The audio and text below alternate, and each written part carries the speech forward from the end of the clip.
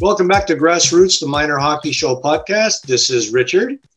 And today on the show, we're going to look at USA Hockey's American Development Model, straight from the horse's mouth, so to speak. We're going down to Taunton, Massachusetts, where Al Ramsey, who is originally from Prince Edward Island, has been involved with the American Development Model down there for a few years now, and he's going to tell us all about it. Al, welcome to Grassroots. Hi, thank you, Richard. You're supposed to say it's an honor to be on this podcast. It absolutely is an honor to be on the podcast. Thank you for the opportunity. Okay. Now, originally from PEI, and you have a degree in kinesiology, I think, as you said, from St. FX in Nova Scotia. So you do have a background in sport, and you played the game way back when. The American Development Model down there, we've heard a lot about it in Canada over the last few years, and it's been very successful. Your involvement with it began when? So we moved to the U.S. around 2013. I started coaching here 2014. So I would say that was right around the time, at least in our area, where there started to be more of an emphasis on the small area hockey and the leagues going to a cross ice or a half ice model for the younger kids, the U6s and the U8s. So I guess that goes back, about 7 years now that I've been involved with them. So I would say, from our perspective as a leader at a youth hockey association, we've been really focused on implementing, elements of the ADM program for at least the last 6 years. You told me that when we spoke last week, that there had been some resistance, to say the least, at the beginning. Can you explain that? Yeah, I would say so. I think anytime you introduce change, there's going to be some resistance. There's going to be some questions raised. People are going to have concerns or apprehensions. It looks different, than the way that a lot of us learned or a way that a lot of us were taught. So, I can understand that. I mean, I can speak for our association. When I came on, or when I first joined, I was an assistant coach with their house league program, and it was just starting to be implemented. And I know that, some of the folks that were leading the program had some questions and concerns about it. There was a lot of questions from the parents and a lot of concern about, this is not real hockey. How are they going to learn offsides? This isn't the way we've always done it, all that kind of stuff. Right. So, I would say definitely for the first year or two that I was exposed to it, I heard a lot of that kind of stuff. And I mean, you're just south of Boston in Taunton, and Massachusetts and New England in general is a hockey hotbed. Like they love their hockey down there. So I'm not surprised that there was some pushback. How bad was the pushback? I would say it was pretty bad, at least in that first couple of years. So you have a couple of different things going on down here. So, there's town youth hockey, which I'm a part of. There's also, I guess, a club, which is a separate set of rules, I think, for, the AA, AAA associations, which now I'm also involved with. But, at that time, there was definitely a split where you see town youth hockey programs participating in half ice games throughout the leagues. And then, this other group of organizations that split off and did not implement the half ice hockey or the cross ice hockey as part of the 8U and the 6U games. So I would say... So they weren't obligated to do that? Honestly, Richard, I'm not exactly sure how the mechanics of it worked. I know that in order to do so, there were a lot of teams and programs, and actually our own league started doing this about 3 years ago, where they've kind of separated themselves from USA Hockey for those programs that are going to run full ice.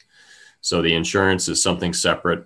The team names and logos are different. For the town league that actually operates a full ice division at 8U, they've got a separate registration system that people log into, and they register their teams under a different name with a different jersey. And everything is kind of kept totally separate because it doesn't fall under USA Hockey's insurance program and jurisdiction. So it's definitely an interesting scenario. So they're almost like an outlaw organization. I don't know if I'd go as far as calling it outlaw. I mean, I know that USA Hockey understands that this is going on, and it's certainly, one of the biggest leagues in this whole area, from a competitive standpoint. EHF, I mean, that's the direction that they've gone, right? So USA Hockey and Mass Hockey are well aware of it. It's just, I guess, where things ended up. So those kids at age 7, 8, etc., are playing full ice and are not adhering to the American Development Model program. Is that correct? In terms of the games, absolutely, yeah. In terms of the games, but in terms of practices, are they falling back to the tried and true one team on the ice type of stuff?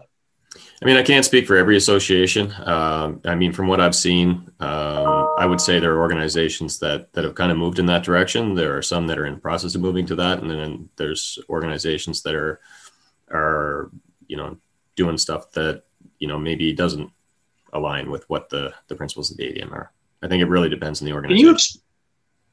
Can you explain the difference between the town and youth hockey?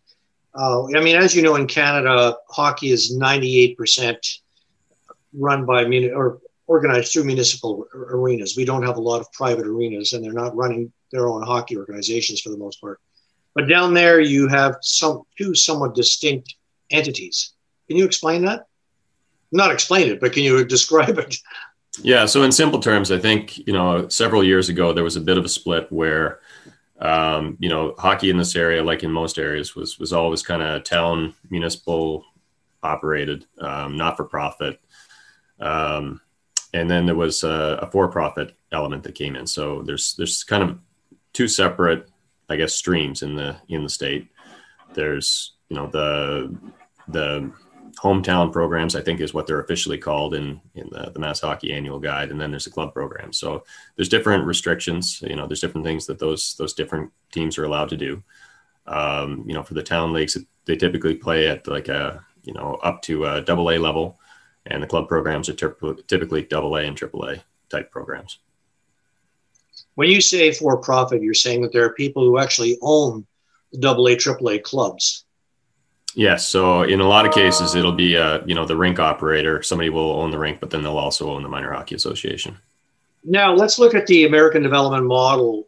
Your introduction to it was what?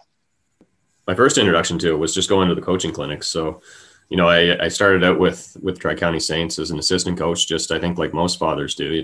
My daughter was going to participate, and I just kind of showed up at the rink. I didn't really know a whole lot about how things were run down here. I just showed up at my local rink and found an association, signed her up. And when I arrived, just, let them know that I could help. And I think I caught the coaching bug right from day one. I mean, I had certainly a background of it from my school days and stuff like that and growing up. But I really took to coaching. I really enjoy it. Really love it. So I think my first introduction was just going to the coaching education program, the level 1 that first year. The USA Hockey's got a pretty good online set of modules as well. So, things that educate you on what you're supposed to be doing at certain ages and things like that. So, at this point, I've kind of progressed up through all of the stages for the coaching education program. And, so I actually had the opportunity this past year to start joining the Massachusetts district as a coach developer and presenting on some of these topics. So it's been a neat ride for sure. At the very beginning, when your daughter was how old when she started? My daughter was 6, when she got started. And what did you notice about the on ice program, which is probably different from what you experienced yourself years ago in PEI?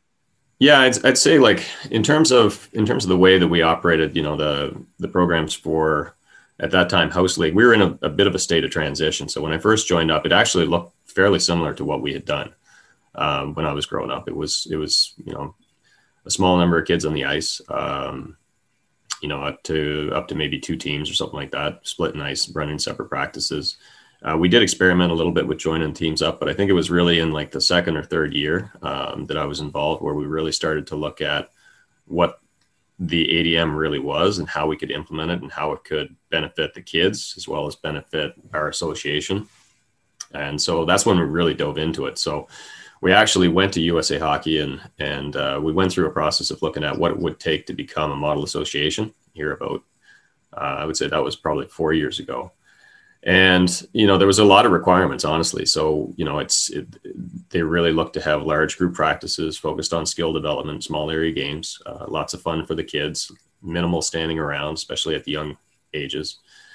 So it was definitely a change in terms of the programming that we were doing, and kind of a change in terms of our philosophy as coaches and how we work together. It's, the way we ended up structuring it for our program is that, there's a person at each level who kind of takes charge of the teams and all of the participants at that age, who ensures that the practice plans are aligned with what we want to try and achieve, focused on skills and small area games, with a lot of action, a lot of fun. And all the coaches underneath them at those levels work together to make a great experience for the kids. So it's done a lot of stuff for us. It's allowed us to bring consistency to all the kids, so it's not like on one team you've got a coach who's been coaching for the last 10 years. And on the other team, you've got a coach who maybe it's his first time coaching a sport ever, or maybe he's never really played, that kind of thing. So it allows us to do a lot of things, I think, and really improve the experience for the kids. Who oversees the actual program? So myself as the hockey director, I work with those age level directors to kind of implement the program. And it all starts, actually this time of year for next season. So we're in the process right now of identifying who those coaches are going to be. We have our tryout process to place the kids on whatever team they're going to be placed on, which is always interesting. Right. So, once we've got that, then we can start looking at who's going to be, who's at that age that could actually coach. Right. So we try to place the kids first, then place the coaches. And that's kind of where some of the challenges usually arise, right? Where you have, a team that's got maybe 3 or 4 guys, because you're all volunteer parents, right? So you might have 3 or 4 coaches on one team and maybe 1 or none on another team. So what do you do? Right. So this allows us to again, go back out to those parents. And if we need to, find additional volunteers who may be a little bit fearful or reluctant at first, just because they don't have the experience or the knowledge, or they may not be able to commit the time, or, whatever the case might be. But because there's that support and, there's other people to mentor them and help them out, I think we've been able to get a lot of people involved. And I think we've seen a lot of guys come in who maybe didn't even realize that they wanted to be coaches, and then get into it and really took to it, and have become some of our best coaches in the association. Where are the lesson plans coming from? So, we've got a lot of resources. USA Hockey, they've got this website called ADM Kids. So there's a lot of stuff there. I think from my perspective, and I did all the practice planning for the 8Us this year, it was a mix of elements of the practice plans from ADM Kids, mixed with some stuff that I've done in the past and other resources I've found from other programs I've been involved with. So, I'd say it's kind of a mix, but it's always geared towards a common theme, right? Like, the types of drills, the types of things that we do, it's fairly consistent. And you had told me that you had quite a large number of kids or larger number than we're used to in Canada. You said you had 45 to 50 kids often on the ice. Yeah, definitely. So this year we actually had some restrictions with respect to COVID. We had a maximum capacity of 50 kids on the ice at a time, and we maxed that out fairly regularly.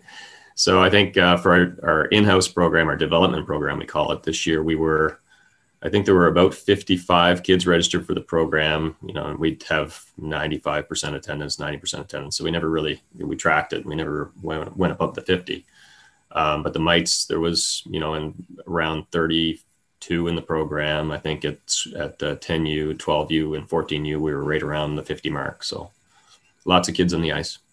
And how did you arrange them? So we took stations, or how did you do?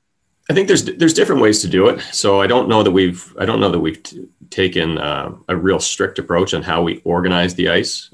From my perspective and my practices, I do it a few different ways. So sometimes we'll do a 5-station practice plan, split each end zone and then have a zone in the middle. In some cases, we'll have a long zone down all one side, and we'll have, maybe 2 or 3 stations set up along the other side. I think it just depends on what the practice plan is, what games and what drills you're looking to do, what skills you're working on. And then from there, you kind of organize the ice. Now, we do try to keep some things consistent, right? So, for example, like, kids are creatures of habit, right? So if you rotate clockwise, you want to always rotate clockwise with the stations, and that just seems to make things easier for the kids. But as coaches, we also have to, because you've got a lot of things going on at any given time, you got to make sure that there's communication out there. So the coaches, when they step on the ice, there's a practice plan that's sent out ahead of time that they can review. We post it up on the glass. We figure out what the assignments are going to be and what the key teaching points are. Everybody's on the same page. And then when we actually go to shift, we'll go around. Usually we try to arrange it so that there's at least a couple of coaches at each station, plus, somebody floating between the stations. And before we switch, we'll make sure everybody's aligned as to where the kids are going next and that kind of thing, especially if it's a 5-station plan and, you get that zone in the middle. Anytime I work with a bunch of coaches or do a clinic of some sort, I ought to always point the coaches to the admkids.com website because not because the lesson plans should be taken verbatim. For one thing, they're 60 minutes long. Our ice times here are usually 50, but because they seem to be very well organized and very detailed. Have you found a lot of support for the content that they provide? Yeah, I think for the most part, the coaches love it. It's really good content, really good practices. I think we're in the same boat as you are in terms of, you have to look at what your situation is and how you can do things that are aligned with that, maybe not necessarily verbatim, right? Because again, we're using 50 minutes. In some cases, we've got a wide range of skill level on the ice. So for our development program, for example, we might take elements of a USA Hockey 6U plan, 8U plan, and 10U plan and implement it on the ice, right? It just kind of depends on on what it is that you need. So I think our approach has really been to look at the key concepts, look at the intent, and then how can we apply that to best benefit the kids in our situation. For each age group, as you go up through the program, 8U, you call it 8U down here, it's U8, U10, and so on. But 8U, 10U, 11U, 12U, and what have you. Are the coaches more or less following the guidelines of the American Development Model? I would say within our association, yes. Because of the structure that we've had. So as I said before, it starts now. And we'll have a coaches meeting before the season starts up to get everybody on the same page. And, that's a good refresher for the guys that are, have been with us for a while. It's a good chance to get everybody aligned who's coming in as a new coach into the association so that everybody knows, what it is that we're about and what the objectives are for the season and how we're going to operate. So the way we've done it in the past is we'll have a backgrounder in terms of, what to expect and the reasons behind, why we're doing things the way we are aligned with the ADM, a little bit of background information on what the ADM is and what it entails. And then we break off into groups by age level, and we'll have breakout sessions run by that group. So we'll have the head coaches, the assistant coaches, and that director for that age level having a discussion on what they want to, how they want to run the practices, how they want to, what are the key things they want to focus on for the year, what their experiences are. And I've seen those where we've had a 2-hour coaches meeting, and at the end of it, those groups get back together and continue having a chat for 15, 20 minutes, right? Just because they enjoy, discussing amongst themselves what it is that they're trying to achieve.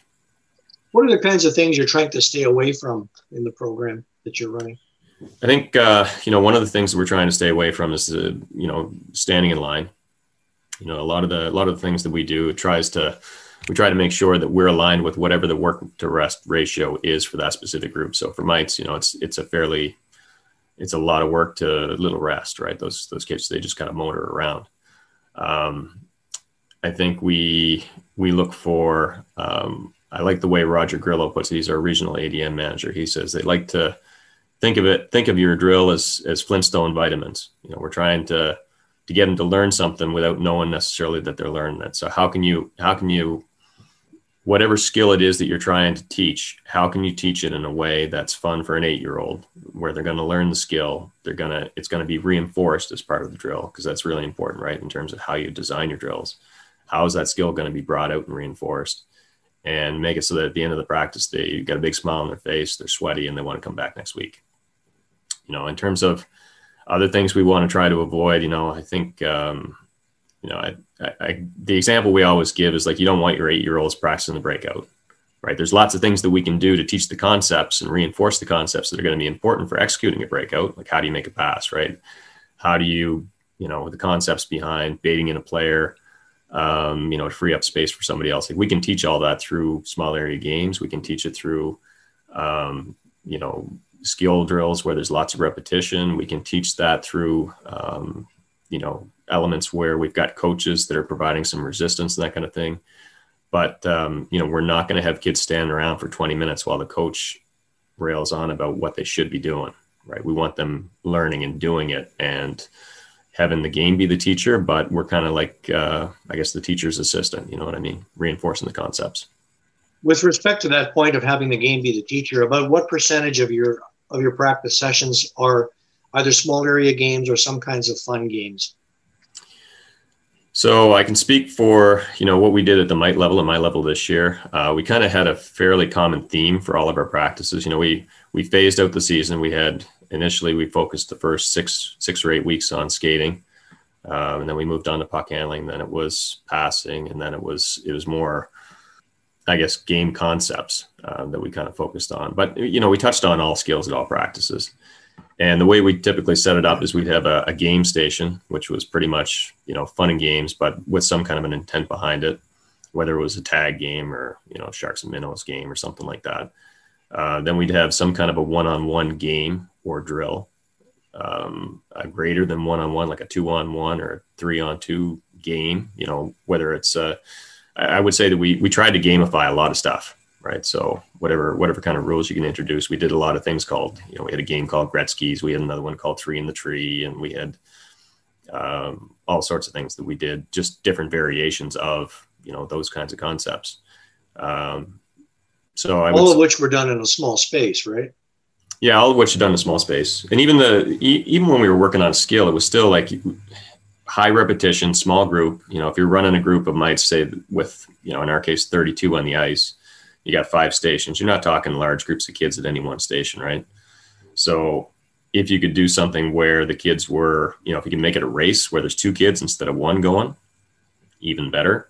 If you could do it where there were, if you're doing a stick handling drill and you can have, something set up where, there's 4 kids with a puck and 1 kid without, and a bunch of obstacles that they have to navigate around each other, and that 1 kid trying to take the puck, that's a lot better than having 5 kids stand in line waiting to go around a cone. Has there been anybody from USA Hockey or the American Development Model or Massachusetts Hockey or whatever coming out to have a look at what you're doing? Yeah, so we had the ADM manager for our region come in and give a presentation when we were developing our programming a few years ago. We've had Mass Hockey in as well to do the same thing. We've had a lot of conversations with them over the course of the last couple of years. We've exchanged videos. I think Mass Hockey last year or the year before did a write-up on our association and the things that we were doing as kind of a, here's a look at how Tri-County's been able to improve the quality of the programming and grow their association and the types of things that they're doing to be successful. And when you say grow the association, was there a problem with numbers or retention? Absolutely. That's one of the main drivers behind what we started doing. So I think there were 2 drivers. One, I think, was the quality of the programming. We wanted to improve the quality of the programming, improve our skill development. And the second was we were really in kind of hard shape in terms of numbers. So I think there had been a downward trend for several years. When we really dove into doing what we're doing now, we were at a point where our in-house program, our development program, was down to about 15 kids from a high of probably 60, maybe 3 or 4 years before that. And we were down to a single 8U team. So I think we really took a hard look and said, like, we've got to do something here because, the participation's dropping, whether it's the overall participants in the area aren't coming in or whether it's those participants are going elsewhere, club teams or wherever. And so what this, basically what's happened is kind of a complete 180. Now we've got the opposite problem where we've got, so many kids now we're trying to figure out, where we can get ice and how we can get ice, what other rinks we might have to get into and that kind of thing. So we've effectively, I think the development program went from about 15 kids to 55 this year. The travel program went from about 100 kids to, and by travel, I mean the 10U, 12U, and 14U. That doubled. So So clearly you're doing something right. In terms of games, what's the practice to game ratio? Now, not with the littlest kids because they have some kind of game every time they're on the ice, but for the older kids, about what is the practice to game ratio? So we typically do 2 practices a week and 1 skill session and a game. So I would say 2 practices of skills and a game, 3 to 1. And that's regularly throughout the season? Pretty much every week, yeah. You might have 2 games on the occasional weekend, a Saturday and a Sunday game. The practices are consistent. We have the same days, same times every week for all levels. Skill session, same time, same day of the week. So a typical team would play, 25, 30 games over the course of the year? Does that sound Yeah, we're about right? a 30-game season. About a 30-game season. So that means they would have 60 to 90 practices over the same length of time. I would say at least 90, yep. So 90, so that's 120 ice sessions over, we're talking 6 months, 7 months, 8 months? We start mid-August, and we wrap it up around the first week of April. Has there been any kind of resistance to the length of the season or the numbers of practices or the numbers of games? One way or the other, too much, too few? I think a little bit. I mean, we're kind of challenged in that, like, the way it works down here, we've got to buy a block of ice time. So that block of ice time starts in mid-August and it runs until the end of April. So we've actually still got ice times going on right now, even though our league is wrapped up. You know, we utilize this time of year for tryouts. We'll do some fun things with the kids, the parents against the kid games and all that kind of stuff. We've got a couple of skill clinics that we run. We actually got one coming up this weekend. But yeah, I mean, it's a long season. It's a long haul. And honestly, like 90 practices, probably way more than that. Again, because the first month or so, it's only practices. We have no games, right? So from mid-August until probably mid-September, it's just practices. And then at the end of the year, we've got, again, just practice time because the league playoffs wrap up around the 1st of April. So, and we've got bonus practices there where, you know, on Saturday mornings, we've got a group of hours, and for teams that don't have games on Saturdays, you know, they get an extra practice there. I think if you're not, let's say, initiated into what hockey is, it can be a little daunting. Like I've had conversations with parents where, you know, it's like, I don't know if I want to commit to playing hockey because it's like 2 times a week, right? And it's like, actually, it's probably 4 or 5 times a week, you know, and these are for little kids. So it's definitely a lot. From my side, you know, I've got a bit of an eye on the long-term athlete development stuff. And, you know, I do worry a little bit about, especially the younger kids, being on the ice that much. But that's kind of the way it is around here. And in order to compete, in order to, you know, justify buying a block of ice for the year, you're kind of forced into it. You know, I think the other problem it kind of creates is that, like this time of year, right, there's still hockey going on. We're trying to get kids playing baseball and soccer, and, you know, USA Hockey is really advocating for kids to be multi-sport athletes and not specialized before they're 15, 16. And it's really tough for people, you know, because again, you've still got hockey going on, but yet you're trying to do all these other things. And it's a lot. You only got 4 months really from April to August. You really only have a 4-month window to do other sports given the length of the hockey season. Yep. Yeah. So I think in that way, there's probably some work to do. And I don't know what the answer is, honestly, Richard. Like we've had this conversation, right, with our own association. It's like, if you cut down the length of the programming and other, you know, and the other associations or not, that's kind of tough. And, you know, you have this block of ice that you have to buy, you know, so we had to pay for it. So we have to have the programming to support it, you know, so it's a little bit of a tricky situation, I think. This is municipal ice that you're talking about, isn't it? It's not private sheets.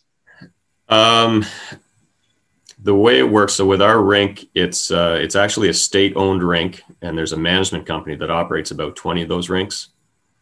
And so, you know, it's sort of like a municipal rink back home. Not really. Right. Not really a for-profit either. Yeah. See, down in the States, the whole mentality towards numbers of games is vastly different from up here because, you know, the high school programs, the prep school programs, and the university programs do not focus on having 60, 70, 80 game seasons and going to 5 tournaments. That's very much a Canadian thing. That's why it's so hard to have a 3-to-1 ratio up here because everybody is hell bent on playing more games. Down where you are in the program you're describing, you seem to have an awful lot of practices. Like if you're talking about 90 practices a year for little kids, that is more than our children will have in 2 seasons in a lot of cases. Is that right? Oh, sure. But on the other hand, it certainly helps with their development. You must see a huge change in their development over the course of a season. Oh, it's crazy. It's crazy the growth that we've seen this year. Like I've watched a lot of, I take a lot of stuff off of LiveBarn and off of, online resources, and watching the kids at the start of the year to the end of the year, it's like night and day.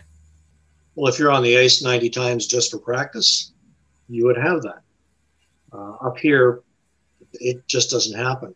What have you, if you look at the programming that you've put together, what are the kinds of things that you would like to see really improved upon over the next 2 or 3 seasons?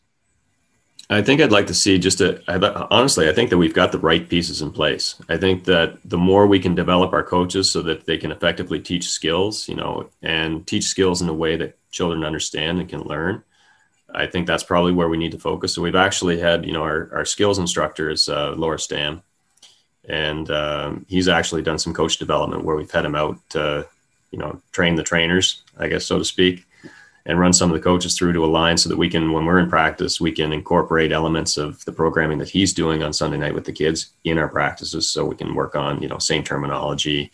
We can work on the same things if we're doing a skating drill or a skating game or whatever. We can incorporate that. We've got a partnership with Power Edge Pro as well, so we incorporate that in our practices.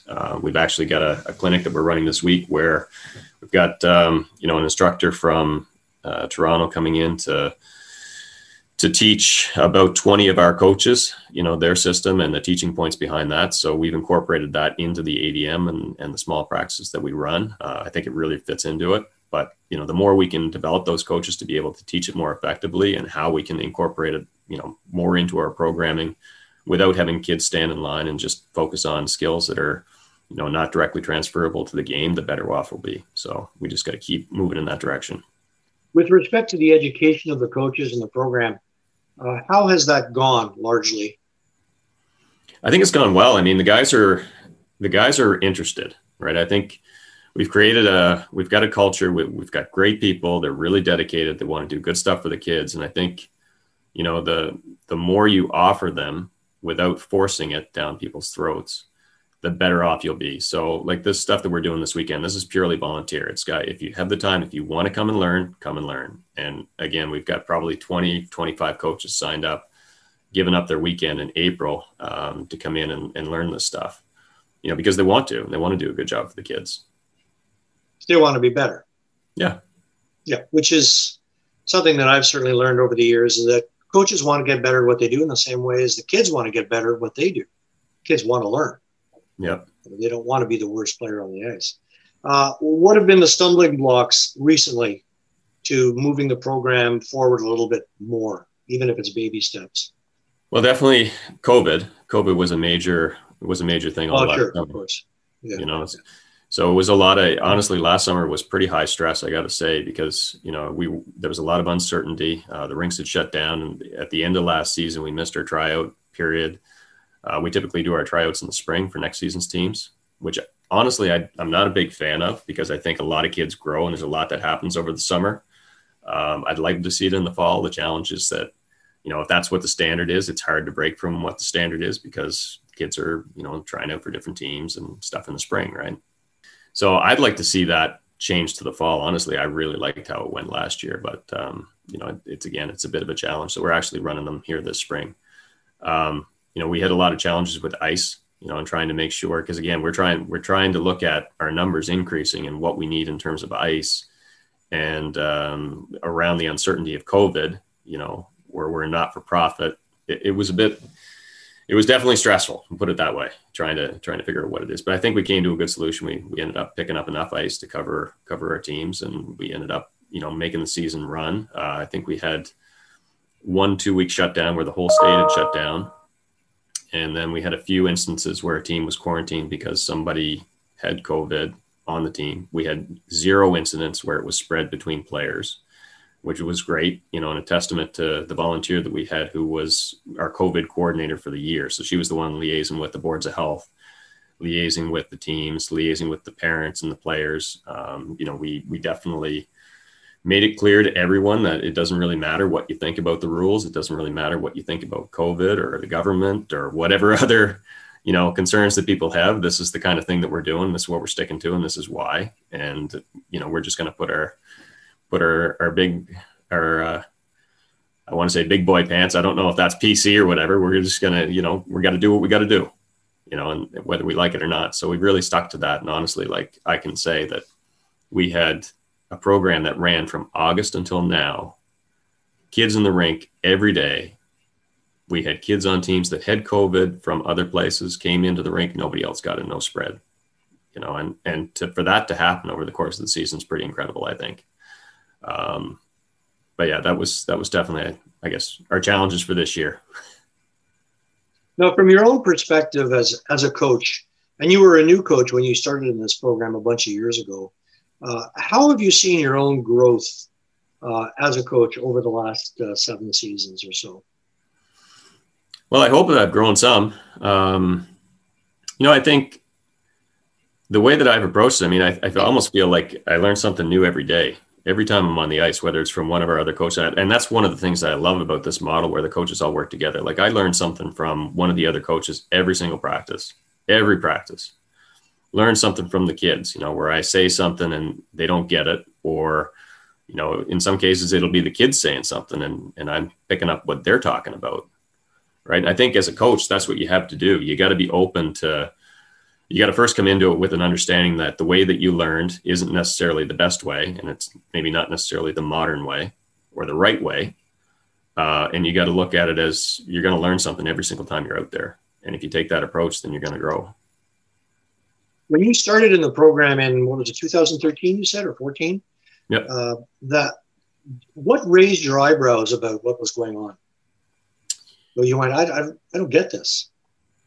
Well, certainly, when the numbers were dropping, again, the program was being the initial program that my daughter was in was probably run more old school than ADM. She didn't really take to it. She actually didn't really like the hockey that much. And I had a young son who was coming up. He was a 4-year-old at the time, just getting started. And I had I had 2 conversations that really kind of triggered me. There was a conversation with a lady at a rink who ran another association, who had commented that, she had moved from town to a club organization, and that eventually town programming was going to die in the state because of, what was happening. And, it kind of made me wonder, right? Like, for me, there's a real benefit to having nonprofit, volunteer organized, parent involved hockey. And I'm stepping into the other world here now and into the club realm this season. And I think there's a place for that too. But I think they're a nice counterpoint. From my perspective, the community organized stuff is great for the kids. It's great for the community. It's great for making sure that everybody's got a place to play. But I also recognize that there's a high performance side to the game as well. And you want to have that side covered too, right? And that might be the best scenario for some families, for some kids. So I think there's a benefit to having strong town hockey in the state and doing everything that we can do to make community organized hockey successful, right? So that was really one thing. And I had a conversation. It was actually a director of the association who had commented at a tryout that we were watching the kids in the ice, and he pointed some kid out and he said, "Oh, that can't be one of ours because he skates well." And it made me so angry, right? Because it's like, well, and he rattled off a bunch of clubs that the kid could have come from. It's like, well, why can't we do that? Like, we can do that. We can teach kids to skate. It's not that hard. It's not rocket science, right? Teaching kids to skate. You just got to do the right things. So, I think do the right thing is the right way with the right people. The right thing's the right way with the right people at the right time, right? And that's the art of coaching, yes. As Wally would put it, Wally Kozak. But and I think looking back on it now, we've had these conversations over the past couple of weeks at our tryouts, watching the skill level and the skating ability and the puck handling ability and the game sense that we've seen at these tryouts. Like, it's just night and day. It's like I think in that respect, we've really achieved our goal. What are your challenges going forward as a coach? I think There's a couple of challenges that I think about. One, from more of a program administrator, like how do we keep this going, right? We've kind of set things up so that we've got mentors in the association running each level, working with the coaches, and the idea is that as that coach progresses, the next guy who was with him is going to take that over and keep it going. So making sure that, we've got that mentoring happening, that we've got that programming saved, the practice plans are saved for the next guy to pick up and improve on. For me as a coach, it's to keep moving forward, right? So I've kind of maxed out my coaching education stuff from USA Hockey. So how do I keep learning? So it's finding opportunities to speak with other coaches, and to continue learning. And there's lots of opportunities out there if you look. So, I spend a lot of time, probably too much time, doing that. You said you're now a coach developer. In other words, you're teaching the coaching program for the newer coaches. Is that correct? Yeah. So I was invited to participate in the USA Hockey Coaching Education Program this year for the Mass District, and be one of the presenters on. Most of them were long-term development. Some of them were on the ADM, that kind of thing. How did you find that experience? It was fantastic. I got to say, so they actually changed. They completely rethought their coaching education program this year because of COVID, because you can't have, in-person classes, and they didn't want to go to a set, completely a set of online modules where it's, go at your own pace. So what USA Hockey did was they put together this seminar over Zoom, and it was very interactive, where we would basically raise concepts, present a little bit of information, and sort of thought-provoking slides, and then send everybody out to groups to discuss and then bring them back. And what ended up happening, because it was all online, even though it was for the Massachusetts district, you'd end up having coaches from Minnesota and Wisconsin, Florida, Massachusetts, Virginia, Carolina, everybody would sign up for whatever class suited them. Right. So it wasn't just Massachusetts coaches. And so you'd end up in these breakout sessions, and they actually scheduled them longer than what the participants would need to give the coaches extra time to talk. And they'd send us in as the coach developers, the facilitators, they'd send us into these breakout rooms with, 6 coaches, and they'd be in there talking about a totally unrelated topic, but something that was, useful or pertinent, right? Like, I had this problem, here's how we did it. Oh, what do you guys do about this? And, it was great conversation. So I really thought they were fantastic. Where do you think the American development model needs to go over the next few years to get even better? Because we've certainly seen at the national level, the junior programs, the U18 programs, their teams have improved considerably over the last 7 years, and their numbers have increased overall in USA Hockey. And that was one of the big reasons why the ADM began in the first place, was a player retention issue going back 12, 13 years ago. Where does it need to go moving forward to get better?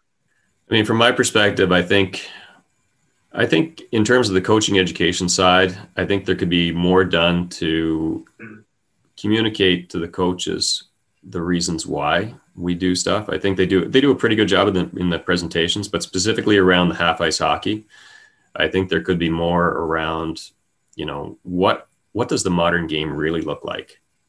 And why are we doing things this way? And why is small area hockey or playing half ice, cross ice games? Why is that important? And how does that translate into learning what they're going to need to learn to be able to play at the next age level, right? And eventually, hopefully, some of them will go on to play at a high level. You have to make some of those explanations to parents yourself? We do, actually. So we do. I mean, that's another area, I think, parent education. So there's not a lot of parent education. I think they do, they do a lot in terms of their newsletters and things like that, stuff on Facebook. But in terms of providing programming for the associations to use, there's not a lot, right, to take out and present to parents. So we've done that ourselves. We've come up with a parent presentation, covering everything from sports psychology to, the modern gameplay to cross ice hockey and the reasons why, and skill development and how skill development happens and why we're doing what we're doing in practice and how that translates into the games and how it's going to translate into learning what they need to learn to move up to the next age level. So I think, providing more of that would be helpful, but that's honestly, that parent education stuff is probably it's probably been the most important thing or the most helpful thing that we've done, because we typically do it with our development program for the new kids coming in who've never played before, brand new parents. Most of them are new to hockey. Some of them are not. Some of them have been through it before, but it's good. It's, good refresher. Some of them, we've got some parents who have older kids in the program who are in Bantam, but younger kids that are just coming in. So it's kind of a new thing for them too, right?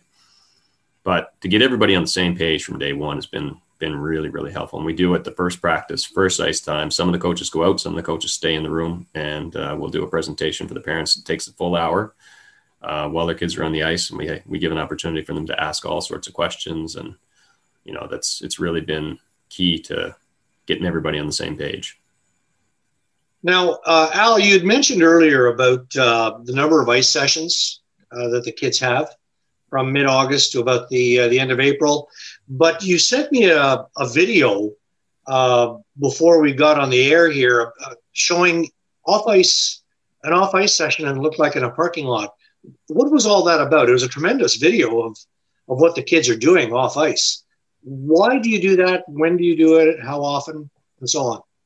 So that was actually one of the takeaways when we reviewed, the ADM with USA Hockey, and we brought them in. They talked about incorporating off-ice training into our programming. So, we felt that was really important. The kids are on the ice an awful lot throughout the course of the season. So we wanted to give them a little bit of movement education as well. So we do some mobility and stretching exercise combined with, it's essentially a phys ed class. We do a lot of different movements. We do hand-eye coordination stuff, all the things that you would see in a typical gym class.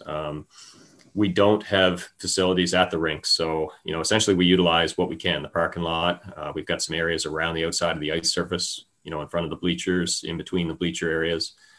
So we use what we can, what we have available to us. And we've been able to add that essentially once a week. They'll do it, for an hour before their skills every Sunday night.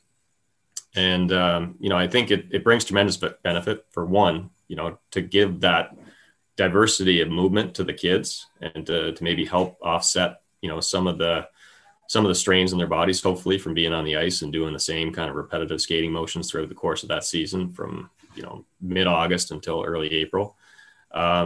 And I think we're building athletes, right? Like that's the intent with any kind of youth sports programming. So I think it allows us to do some unique things with that.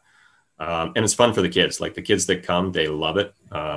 I would say that was. Well, there's a lot of fun gameplay stuff in there. Oh, absolutely. Right. I think that was one of my son's favorite activities throughout the year was going to that off-ice training. And for the older kids, we also added some shock talks. So it's not just about, the stretching and the mobility stuff. It's not just about the exercises that we're doing, but we're also sitting down and doing a video session with them, talking about tactics. And we do that for the peewees and the bantams. There's a video that a guy in Russia put out a couple of years ago about 8, 9-year-old kids, 8, 9, 10-year-old kids doing on ice agility type stuff with and without pucks, and showing them, and then showing in the video what they do off ice to complement the on ice. Now, with what you showed me in that video, and if listeners would like to get that YouTube URL, if you email me at richard@grassrootsminorhockey.com, I will send you the YouTube video link. But that means that those kids are doing another activity on top of the 120 or something ice sessions that they have from middle of August to end of April. Is that right? That's correct. Yep. That sounds like an awful lot for little kids. It is a lot, and we've tied the off ice training to their on ice skill session that they get. So it's not an additional trip to the rink. We've just utilized, again, we don't have the facilities at the building. Like we don't have a gym. We don't have any kind of a training area. We just utilize what's available to us. And we've done so basically without adding any cost to the program. Okay. Well, I mean, you're doing it in a parking lot and it requires minimal equipment, probably a lot of stuff that parents will have around the house to, play balls and pylons and stuff like that. It strikes me I'm not trying to be critical of the program. I'm sure the program itself looks really good, both the ADM and off ice, but the number of sessions is a concern to me for little kids. You're talking about 7, 8, 9-year-olds, for the most part. Is that correct? Yeah, I mean, the kids that we serve start at 8U and they go up to midget, right? But then the other question that comes along with it is, what is the cost of all this? Because cost in Canada is one of the biggest complaints people have about minor hockey.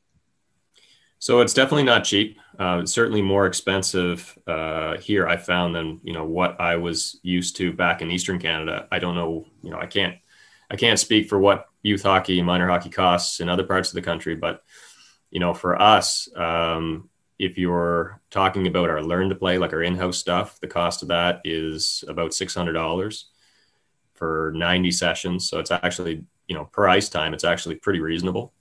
That is very reasonable. Then when you say 90 sessions, you mean 2 practices and a sort of a cross ice game or half ice game per week? Yep. 2 practices and an in-house game, cross ice game per week. It runs for 30 weeks, 3 times a week. But it is a lot, it's a lot of money. When we've kind of staggered our cost structure, like our 8Us are paying about $1,200 and our 10, 12 and 14 U's are paying about $1,700, but that's about as cheap as youth hockey gets in this area. Like, that's nonprofit. That's just covering the cost of the program, and that's it. And, it is expensive. It's expensive for your average family for sure. Especially those families that have multiple kids in the program. And we do have a lot of those. So, we've got a few discounts and things like that to help. But, when you look at the way that programs are structured in this area, like we have an ice contract that runs from the middle of August until the end of April, right? And so you buy hours and you buy that hour for that duration.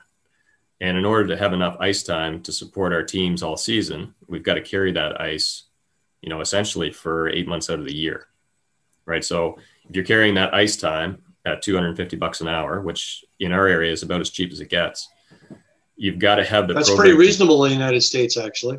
Yeah, it's not that bad, right? But you got to have the programming to support that. And, I think it would be, if I could, in a perfect world, I think I'd like to see, our 8Us skate less, probably start in October or something like that, and go until the end of March, and then have, additional programming to support it maybe once a week for, the spring hockey or something like that. Like, I do think that they skate a little bit too much, but it's a difficult thing to do if you look at all the choice that people have around here. Programs skate a lot. The kids are on the ice a lot, and people are paying extra to go out and find additional training sessions. So, we look over and above the 3 to 4 sessions they get a week. Yeah, absolutely. And I don't think that's unique around here. I mean, I think that that's an issue in Canada as well, right? From what I see and from what I've talked to folks up home. But, and so, we looked at cutting back the amount of practice time and the amount of games, the length of the season, when we were looking at the ADM, because that was one of the things they wanted us to do, right? But, we also had to offer a competitive program. And one of the things that's competitive is to make sure that we offer a similar amount of ice time to those programs around us. And again, we made some targeted cuts, like we lightened it up a little bit at the beginning and the end of the season. And we took away some practices and made some family time and that kind of thing. But, you kind of have to be able to provide competitive programming, right? So you're afraid of losing kids if you didn't have that. Yeah, but at the same time, it almost keeps out other kids, right? Like a lot of the hockey people want to see the kids skating a lot. And by doing that, you kind of exclude some other families who maybe aren't ready for that commitment and cost, right? So it's trying to find a balance. So as good as the ADM programming is, and yours is, as you say, among the cheaper ones, we've sort of found a hole in the ADM, which has been regarded up here with much glowing eyes that, well, my gosh, they're doing fantastic things on there. Now we're seeing that it's costing $1,200 to $1,700 to be on the ice 4 times a week for nearly 8 months. Are you afraid that this may cause a dropout somewhere along the line? I think we should be concerned about that. Yeah. I mean, I think that as the cost keeps growing, that pushes people out. That's one of the reasons why I put a lot of time into this nonprofit association model, for myself, because that's important to me, right? Is for kids to be able to go out and access this type of programming and to have access to youth sports like this. It's not just a hockey issue; it's a youth sport issue, right? Sure. And I don't know that that's necessarily a problem with the ADM, because again, the ADM, and if you go outside of Mass, they're not skating this much. Like programs that are following the ADM in other parts of the United States, they don't do this. This is a Mass issue, a Mass hockey issue. I see. Right, because we're in Massachusetts, and the way that the states run, it's the way hockey is in Mass is a little bit different than it is in Minnesota versus what it is in the South. It just kind of depends on the state that you're in, what the model looks like, right? So here in Massachusetts, like in order to satisfy our obligations to the rink, and in order to kind of keep up with some of the other programming options that are out there to people, we've got to skate this much, right? Minnesota is a little bit different model. Like, there it's not necessarily about the club programs, it's about the high school programs. So people play municipal hockey, and there's a lot of municipal rinks. It's a lot more like what I remember growing up back home, from what I understand, with the exception of the high school being sort of the end goal, as opposed to junior hockey. Yes, right. Down in the South, I think it's a little bit different model, right? Where, they've got a lot of hockey families, so able to start things from scratch and maybe build programs the way, sports scientists would like to see them built. But, we're doing the best that we can with what we have. We'll put it that way. Well, I mean, the programming, I'm sure, is wonderful. It's just a case of cost and numbers of times on the ice, which is staggering. I mean, I see associations up here in Canada that complain when their competitive level kids, not house league kids, but competitive level kids, are on the ice 3 times a week. And it's been mandated by Hockey Canada now through the U9, U11 pathways programs that there's a maximum number of practices and games that they can have at certain times of the year. It goes from 3 to 1 in the fall to about 2 to 1, I guess, in January, which is still not enough. There need to be more practices, but the retention rate is a problem up here. I don't know what it'll be 3 years down the road in Massachusetts when people are spending $1,700 minimum because they're buying extra stuff as well. But it's a rich man's sport, a rich person's sport, I guess. Yeah, I mean, I struggle with that. Like personally, I kind of struggle with that a little bit. I don't like to see it being that way. I don't think that's good for high performance sport, because you want to attract athletes, not necessarily the folks with the checkbook. Right. It also limits the sport opportunities that, these kids might have outside of hockey too. Right. If you're paying this much to play one sport for 8 months out of the year, what's left over to be able to participate in the soccer league, but again, it's not, especially here in the States, it's not just a hockey issue. Like there are soccer parents that are paying just as much as hockey parents, right? There's other sports where they're playing, it's just gone crazy. Do you hear from other sports at all complaining about the amount of time that the kids are doing hockey and not allowing them to play soccer, baseball, football, whatever? Not really. I mean, I think we hear it from our parents sometimes that, they run into challenges with trying to manage schedules, especially in the fall and in the spring, because Sure. Yeah.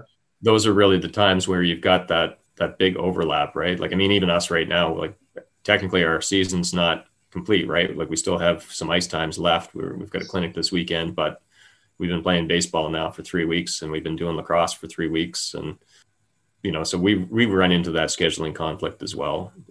It certainly makes it challenging through the winter. Like if you're engaged in another sport that happens over the course of the winter, it's really tough to manage. All right. That's interesting. It's a problem, but it's interesting. It is. And I think, like I said, with our introductory program, that was the whole goal in trying to reduce the cost. And we just looked at it like, if you have 15 kids paying $1,000 or you have 30 kids paying $500, it's the same. Right. So more kids on the ice, less cost. Now, honestly, I think that's the answer. But the challenge that you have is that without municipal rinks, people have to turn a profit, right? Like the management company that runs the state rink that we play at, it's low cost for here, but they still have to make a certain, it's not like the town of, right? It's not going to the rec department. It's not coming out of somebody's budget. Somebody's got to cover costs and somebody's got to make a profit on it. And especially when it comes to the club programs, like if the municipalities aren't building rinks and they're leaving it to commercial businesses to build those rinks, well, like they've got to support them. So you kind of can't really fault somebody who goes and invests in a rink, who then has to create a youth hockey program to support that rink and has to have that ice sheet filled 12 months out of the year. I saw that aplenty running hockey schools down through the Eastern Seaboard, 20, 25 years ago, where people, very wealthy individuals, would build a rink so that their figure skater or their little hockey player could have a hockey team to play on. And they built the association around the construction of the facility. And in a great many cases, they just failed because there wasn't the interest at that time. Yep. But I saw it in North Carolina and in Georgia and Florida, all over the place, trying to building these multi-million-dollar facilities and not having any kids to play. So they were charging an enormous amount of money for an hour of ice. Yep. And it was a chicken and an egg. People wouldn't play because it was too expensive, and it was too expensive because, they couldn't get enough kids and so on and so on. But anyway, Al, are you one of those guys one of those coaches or hockey people who begs, borrows, and steals from whoever you can, whenever you can? Absolutely. Shamelessly. Good for you. Shamelessly. That's great. I should point out to listeners that Al and I have sort of met virtually on a Skype call run by Wally Kozak in Calgary. There's a bunch of us on there, and then some pretty well-known names in the hockey community are on that Skype call. The vast majority are in Canada, but Al's part of that, so that's where we've touched base. Al, I thank you for being on the show. Anything to add in your defense? No, well, again, Richard, I really appreciate the opportunity to join here today and talk coaching and talk about some of the things that we're doing down in our area. And I hope the listeners find it useful. I'm sure they do because we talk a lot about what's going on in the States, not versus what goes on in Canada, but in conjunction with what goes on in Canada. And we sort of beg, borrow, and steal from each other and have for quite a number of years. Al Ramsey, thanks very much for being on the show. And we will be in touch again, I'm sure. All right. Thank you, Richard. Thanks. Take care and best of luck with your program. Thank you.